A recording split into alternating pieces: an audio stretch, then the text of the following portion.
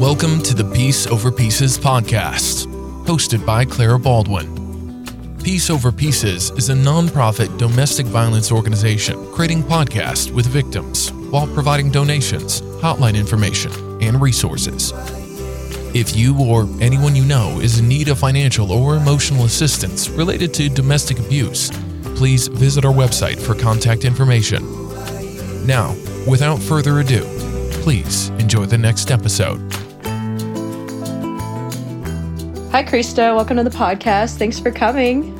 Hey, Clara. Thanks for having me. I really have been looking forward to this. Yeah, absolutely. We've been trying to figure out a date for a while now, but for those who don't know, Krista and I actually went to college together, and recently we went to Vegas for a fun getaway trip. What was that, like 2 months ago now? Yeah, that was like the beginning of August. Yeah. It's crazy. Time's flying, and it's almost I know, right? It's already November. We're going to be like in Thanksgiving time, and then 2022. That's crazy. I know. But yeah, we went to Vegas. I'm also really good friends with his girlfriend, Lillian. Shout out, Lillian. She'll probably listen to this, but yeah, shout out. Yeah, but we surprised his girlfriend who's in the military. She was coming home, and it was super fun. It was just a really good weekend. So yeah, you're definitely a guest that is closer to me. Most people are strangers, so this is going to be a special episode for sure. No, yeah, for sure. I'm looking forward to it. Yeah, so let's jump into your introduction. I was going to introduce you, but I think it would be better if you just let people know a little bit about you, what you're up to now, where you're from, and so on. Yeah, for sure. So my name is Cristo Tabares. I grew up in Flagstaff, Arizona. Born and raised here. I graduated high school in 2016 from Coconino High School. And then, like Clara mentioned earlier, I attended Westminster, double major in psychology and leadership studies. I also played a little football there. Well, I watched football. I didn't necessarily get a lot of action, but it was still a good time. I was also part of a fraternity, Sigma Alpha Epsilon. Shout out to those guys. And that's kind of where I got involved with a lot of nonprofit work, also a part of Give and Play, which I'm currently a part of right now. Once I graduated from Westminster, I went right away into my master's program. All goes well. I'll get that degree in the beginning of March in industrial organizational psychology. What is your master's? What's the goal for that? So I would like to be a hiring consultant for organizations that are struggling with retention rate, or also organizations that are looking to expand or get bigger. I kind of want to more specifically go into helping athletic directors, principals, hiring coaches. And, I kind of see this big gap in the old school way of coaching players, and then how coaches are kind of approaching it now. And especially now that I'm kind of getting into coaching, I see that when I was coaching, it was a lot more straight nose, I'm a lot more tough on you. You know what I mean? I'm a lot more tough on you. And now it's kind of I don't necessarily say you have to coddle a lot of these young men and women, but it's a little bit different how you have got to approach it. And I think, obviously with technology, social media, and just the way that parents raise their children these days, I think it's put a big factor. So I think there's a huge gap in, hiring coaches or just hiring these educators that are only there for a year.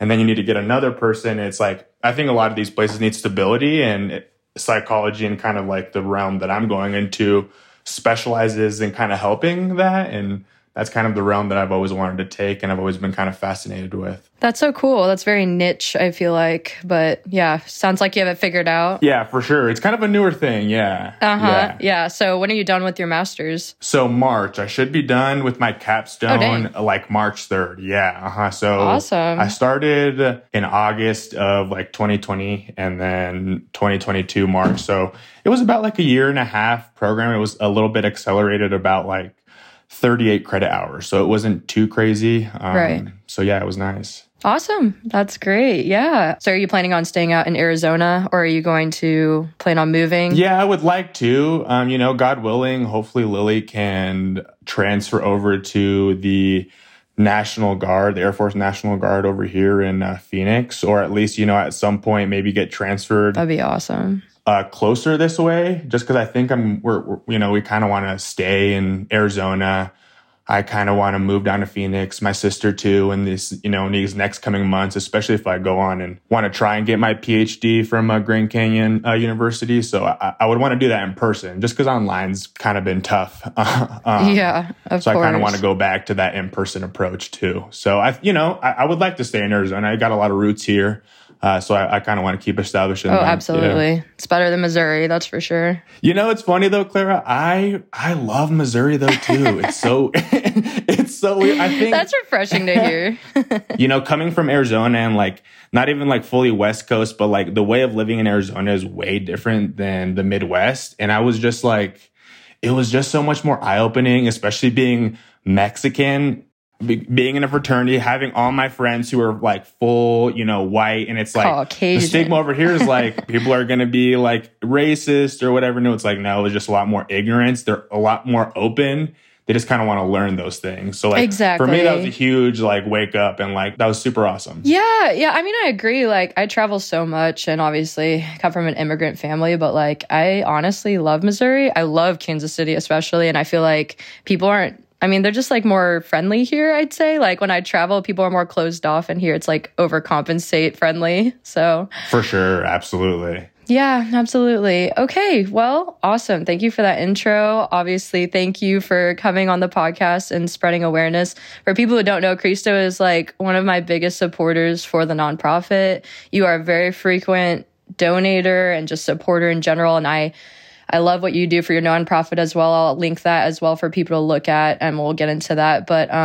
so I guess we can just start a little bit about your story. I know we spoke briefly about it in Vegas. I always knew like you were always in touch with Peace Over Pieces, but you never said why. And I just knew like deep down there was something there, but I'm glad we kind of uncovered that on our trip, but I still don't have any details. So at your own comfort level, of course, I'm going to begin with these questions. So let's begin with your situation in the past. Can you let us know, like, what was your childhood like, and kind of lead into a situation that we spoke about that makes you feel so passionate about this cause?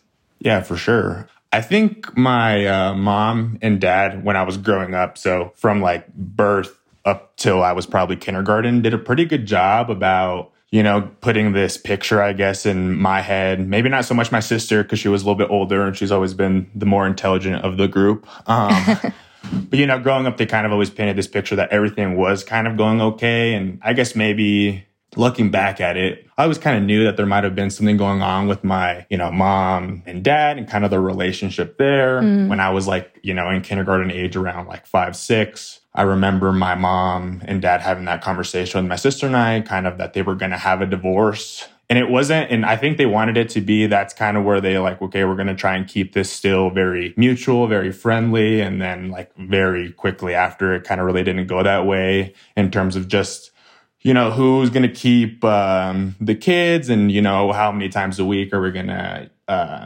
is dad going to see Celeste and me? Is mom going to be able to see us? And I think from a young age, I always gravitated more towards my dad, especially just because, like I said, I was kind of that narrow point of view. I'm a young kid. I'm a young boy, so I'm going to gravitate towards more him. Of course.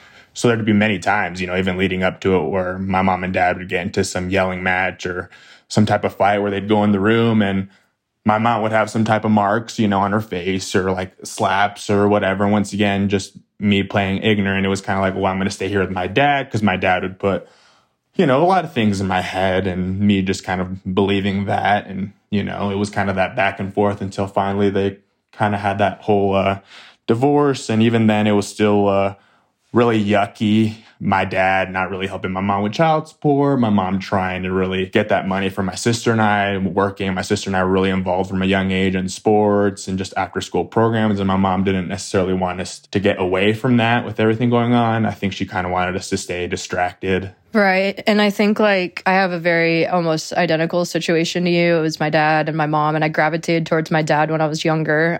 It was just a lot of like manipulation, and you don't realize when you're a little kid. So I was going to ask you, like, did you realize even when they were fighting what was going on? Because looking back, like even when it was physical or there was screaming, I honestly, as a little kid, I just thought it was normal. Yeah. What's funny, Clara, is I did too. And I could probably name like vividly 2 times when the police came to my house because either my mom had hit my dad or my dad had hit my mom, or my mom was like defending herself trying to hit my dad, and my dad, would call the cops, or my mom would call the cops. And it was always, this point of view where as a young kid, you kind of see like, well, okay, like I see the cops came to my house, so like I'm going to let them kind of handle this. And it's like, I never really saw that I don't want to say they didn't take an effort in trying to make something happen, but it's kind of like, as an officer coming in, it's kind of like, well, it's your word against our word type thing, I think. Oh, yeah. And that's the hard thing. Exactly. So I never really saw an instance where it was like, okay, well, like my mom's in the wrong here or my dad's in the wrong here. Like, and I think that's why I always gravitated towards my dad until like I started really realizing it, like, wow, my mom literally is trying to paint this picture for my dad to make sure that I don't ever view him in this light, because my mom understood like he's still the father of these kids. And oh my gosh, yeah, that's how my mom is. It's crazy. Yeah. Even to this day, yeah, like my mom, she could say a million bad things about him, but she takes the high road and she's always like, you know what, like that's your dad. Your relationship is your relationship. Do what you have to do.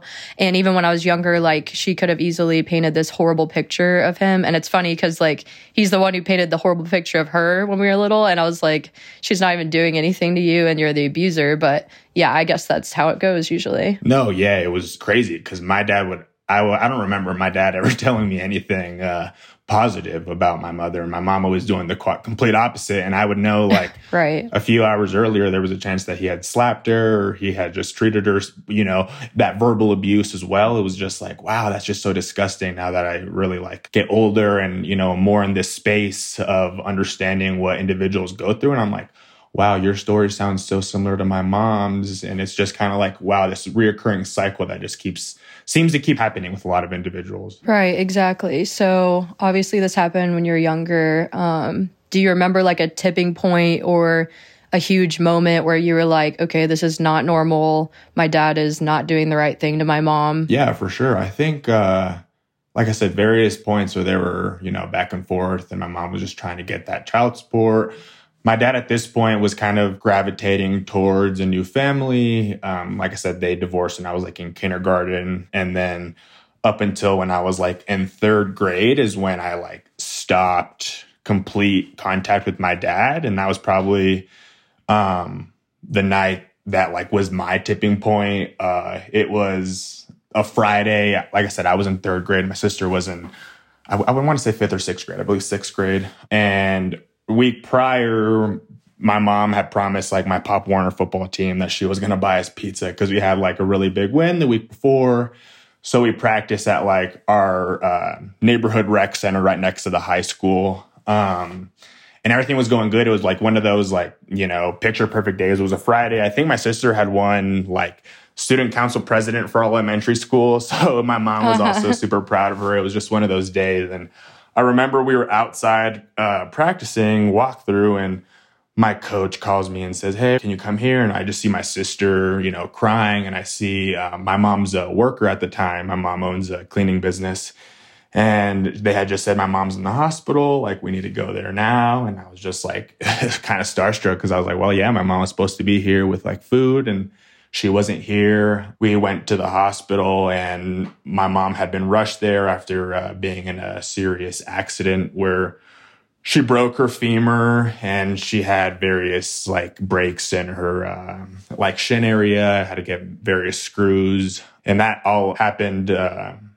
My mom, prior to picking up the pizzas, she was trying to have a discussion with my dad about, once again, like child support and all that whole ordeal. And, my dad had a temper. And my mom was walking away from his car, his truck, trying to go back to her car. And my dad got in his truck and he just kind of zoomed real fast and ran over, like I said, my mom's leg. And it was one of those things where she my gosh had to get rushed. I don't even necessarily remember the ins and outs of it. Mm-hmm. If she was able to call, someone around her was able to call. And my mom was in the hospital, like hospitalized for, I'd say, close to a month. My sister and I had to stay with a good family friend of ours, Connie and Richard Reese. And then we had stayed with other family friends. That is devastating. Cindy Hammock and Yeah. So yeah, it was devastating just because obviously we couldn't go back to my dad. Yeah, there was a whole case and investigation and just crazy everything kind of going on. For a month, she was in a hospital. Yeah, about that long time. She almost, like I said, she almost lost her leg. And I mean, if you see my mom now, you'll see her walking with her limp. And if you ever see her with like a skirt or shorts,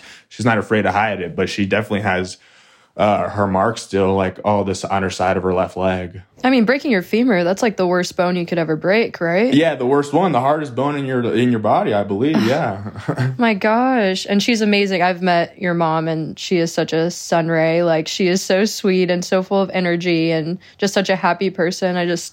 That's mind-boggling, honestly. Like, I can't even imagine. And you're in 3rd grade, you said? And yeah, I was in 3rd grade. Having to process that. Yeah. Did she tell you right away, like, what happened? Or did she say she just was in an accident? I don't necessarily remember if it was like the right away. It might have been her or someone else. But I kind of knew that it was a bad accident just because obviously my dad wasn't there. We didn't go with my dad. And like I said, there was still a lot of core issues going on where my mom didn't necessarily have sole custody of my sister and I yet to this point. I believe it really wasn't until maybe Clara, maybe 2 years later until my mom got sole custody of my sister and I. Right. Yeah, it was just a lot of legal horrible battles, lawyers, and yeah, it was bad.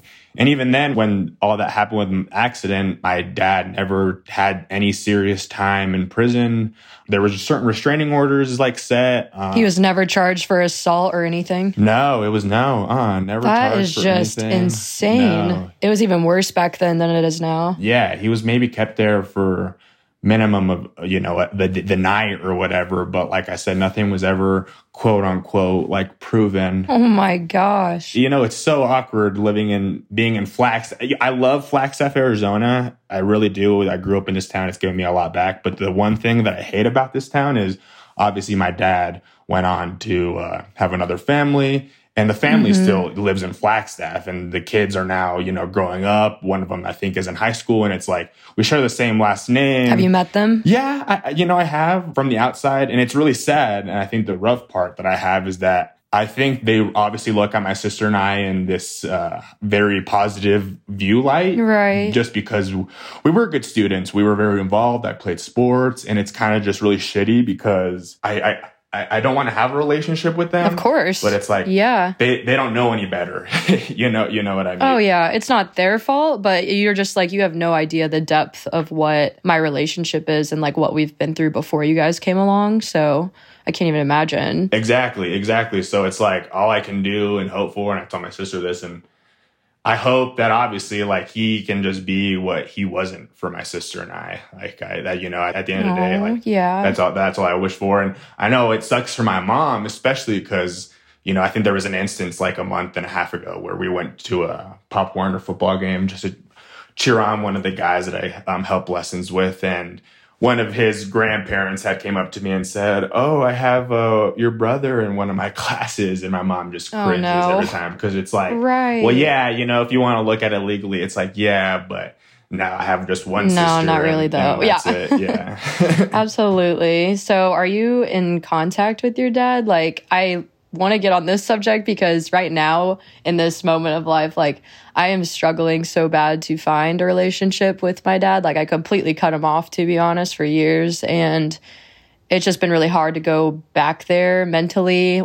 Every time I see him, you just go back there. You can't help it. And I was just wondering how you deal with that or how often you see him, if at all. No, yeah, for sure. I think, it's funny because when everything had happened with my mom's accident, I think mentally, psychologically, it hurt me the most because I was so close with my dad. Right. And then when that finally happened, it was okay, I can't hide who my dad is now. And then I'd always kind of put him in this light. And, you know me, it's I'm such a mama's boy now and I forever always be. And I think it has to do obviously with everything that my mom has done for my sister and I see how powerful she is. But I think also unconsciously, there's something, in my head that's kind of just for so long in these early years of your life, you gravitated towards this man that did absolutely nothing to you while your mom was over there in the behind the scenes. And I know my mom doesn't view it that way whatsoever. And I've opened up to her about that yeah. many times. But I think, there is something subconscious there that's telling me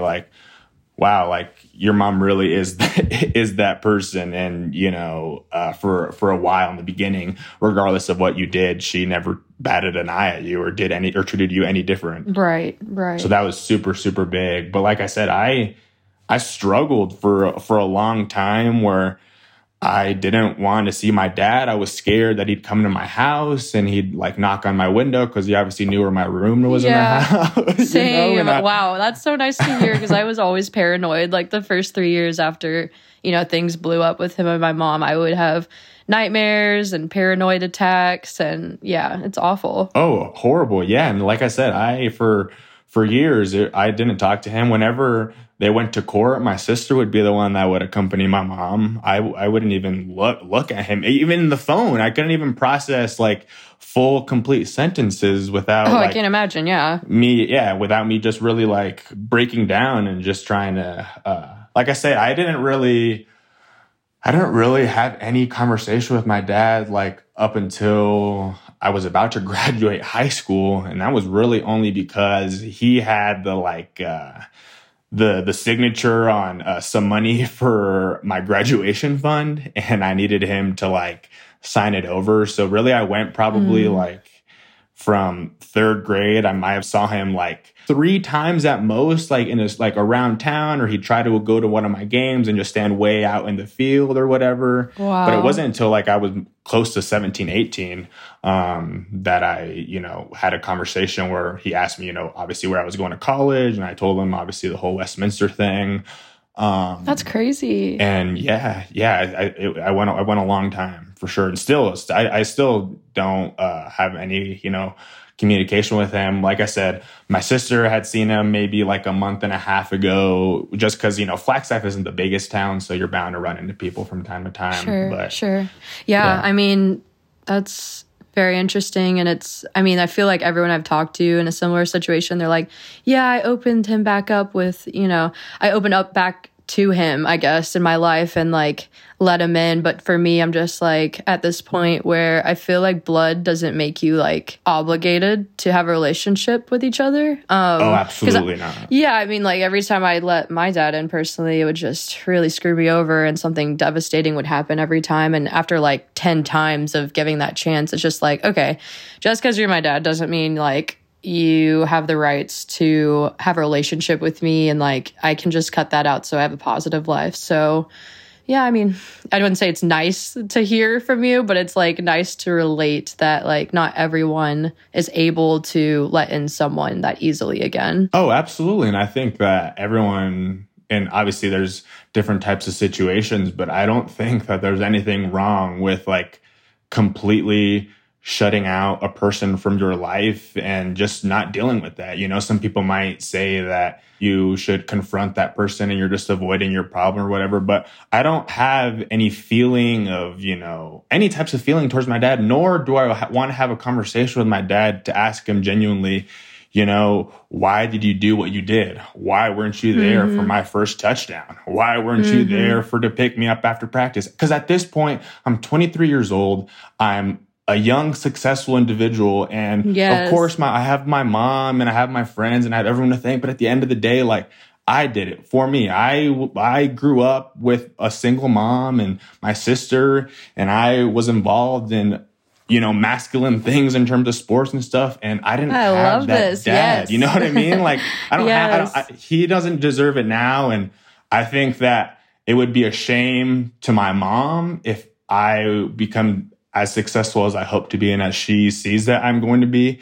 And I go and talk to him about, what, Dad, I made it and screw you because you weren't here. It's just better off to be like, you know what, I made it and I don't need it. I don't need him to know about it. Oh my gosh. I love this because I feel like we live the same exact life in this aspect because I'm the same way. I'm just like, the reason why I feel so driven in life and I'm almost thankful for my upbringing is because it pushes you, and even like the darkest times I'm grateful for because it makes you a better person and it makes you sympathetic towards other and grateful, and you work really hard, and I don't know. And so, the last time I talked to my dad, he was just putting me down like, you're not shit, like you're nothing without me, blah, blah, blah, this. Wow, and then I was like, right. Oh, you have no idea that I have a great relationship right now. You don't even know him. And then I sent him links to my businesses he had no idea about. And he was just like, what? He's like, this is all bullshit. Like, you think you're something you're not. I don't know. But it feels so good just to be like, I don't care about what you have to say about the past and like having you defend yourself. I just want to show you that I'm doing all this on my own.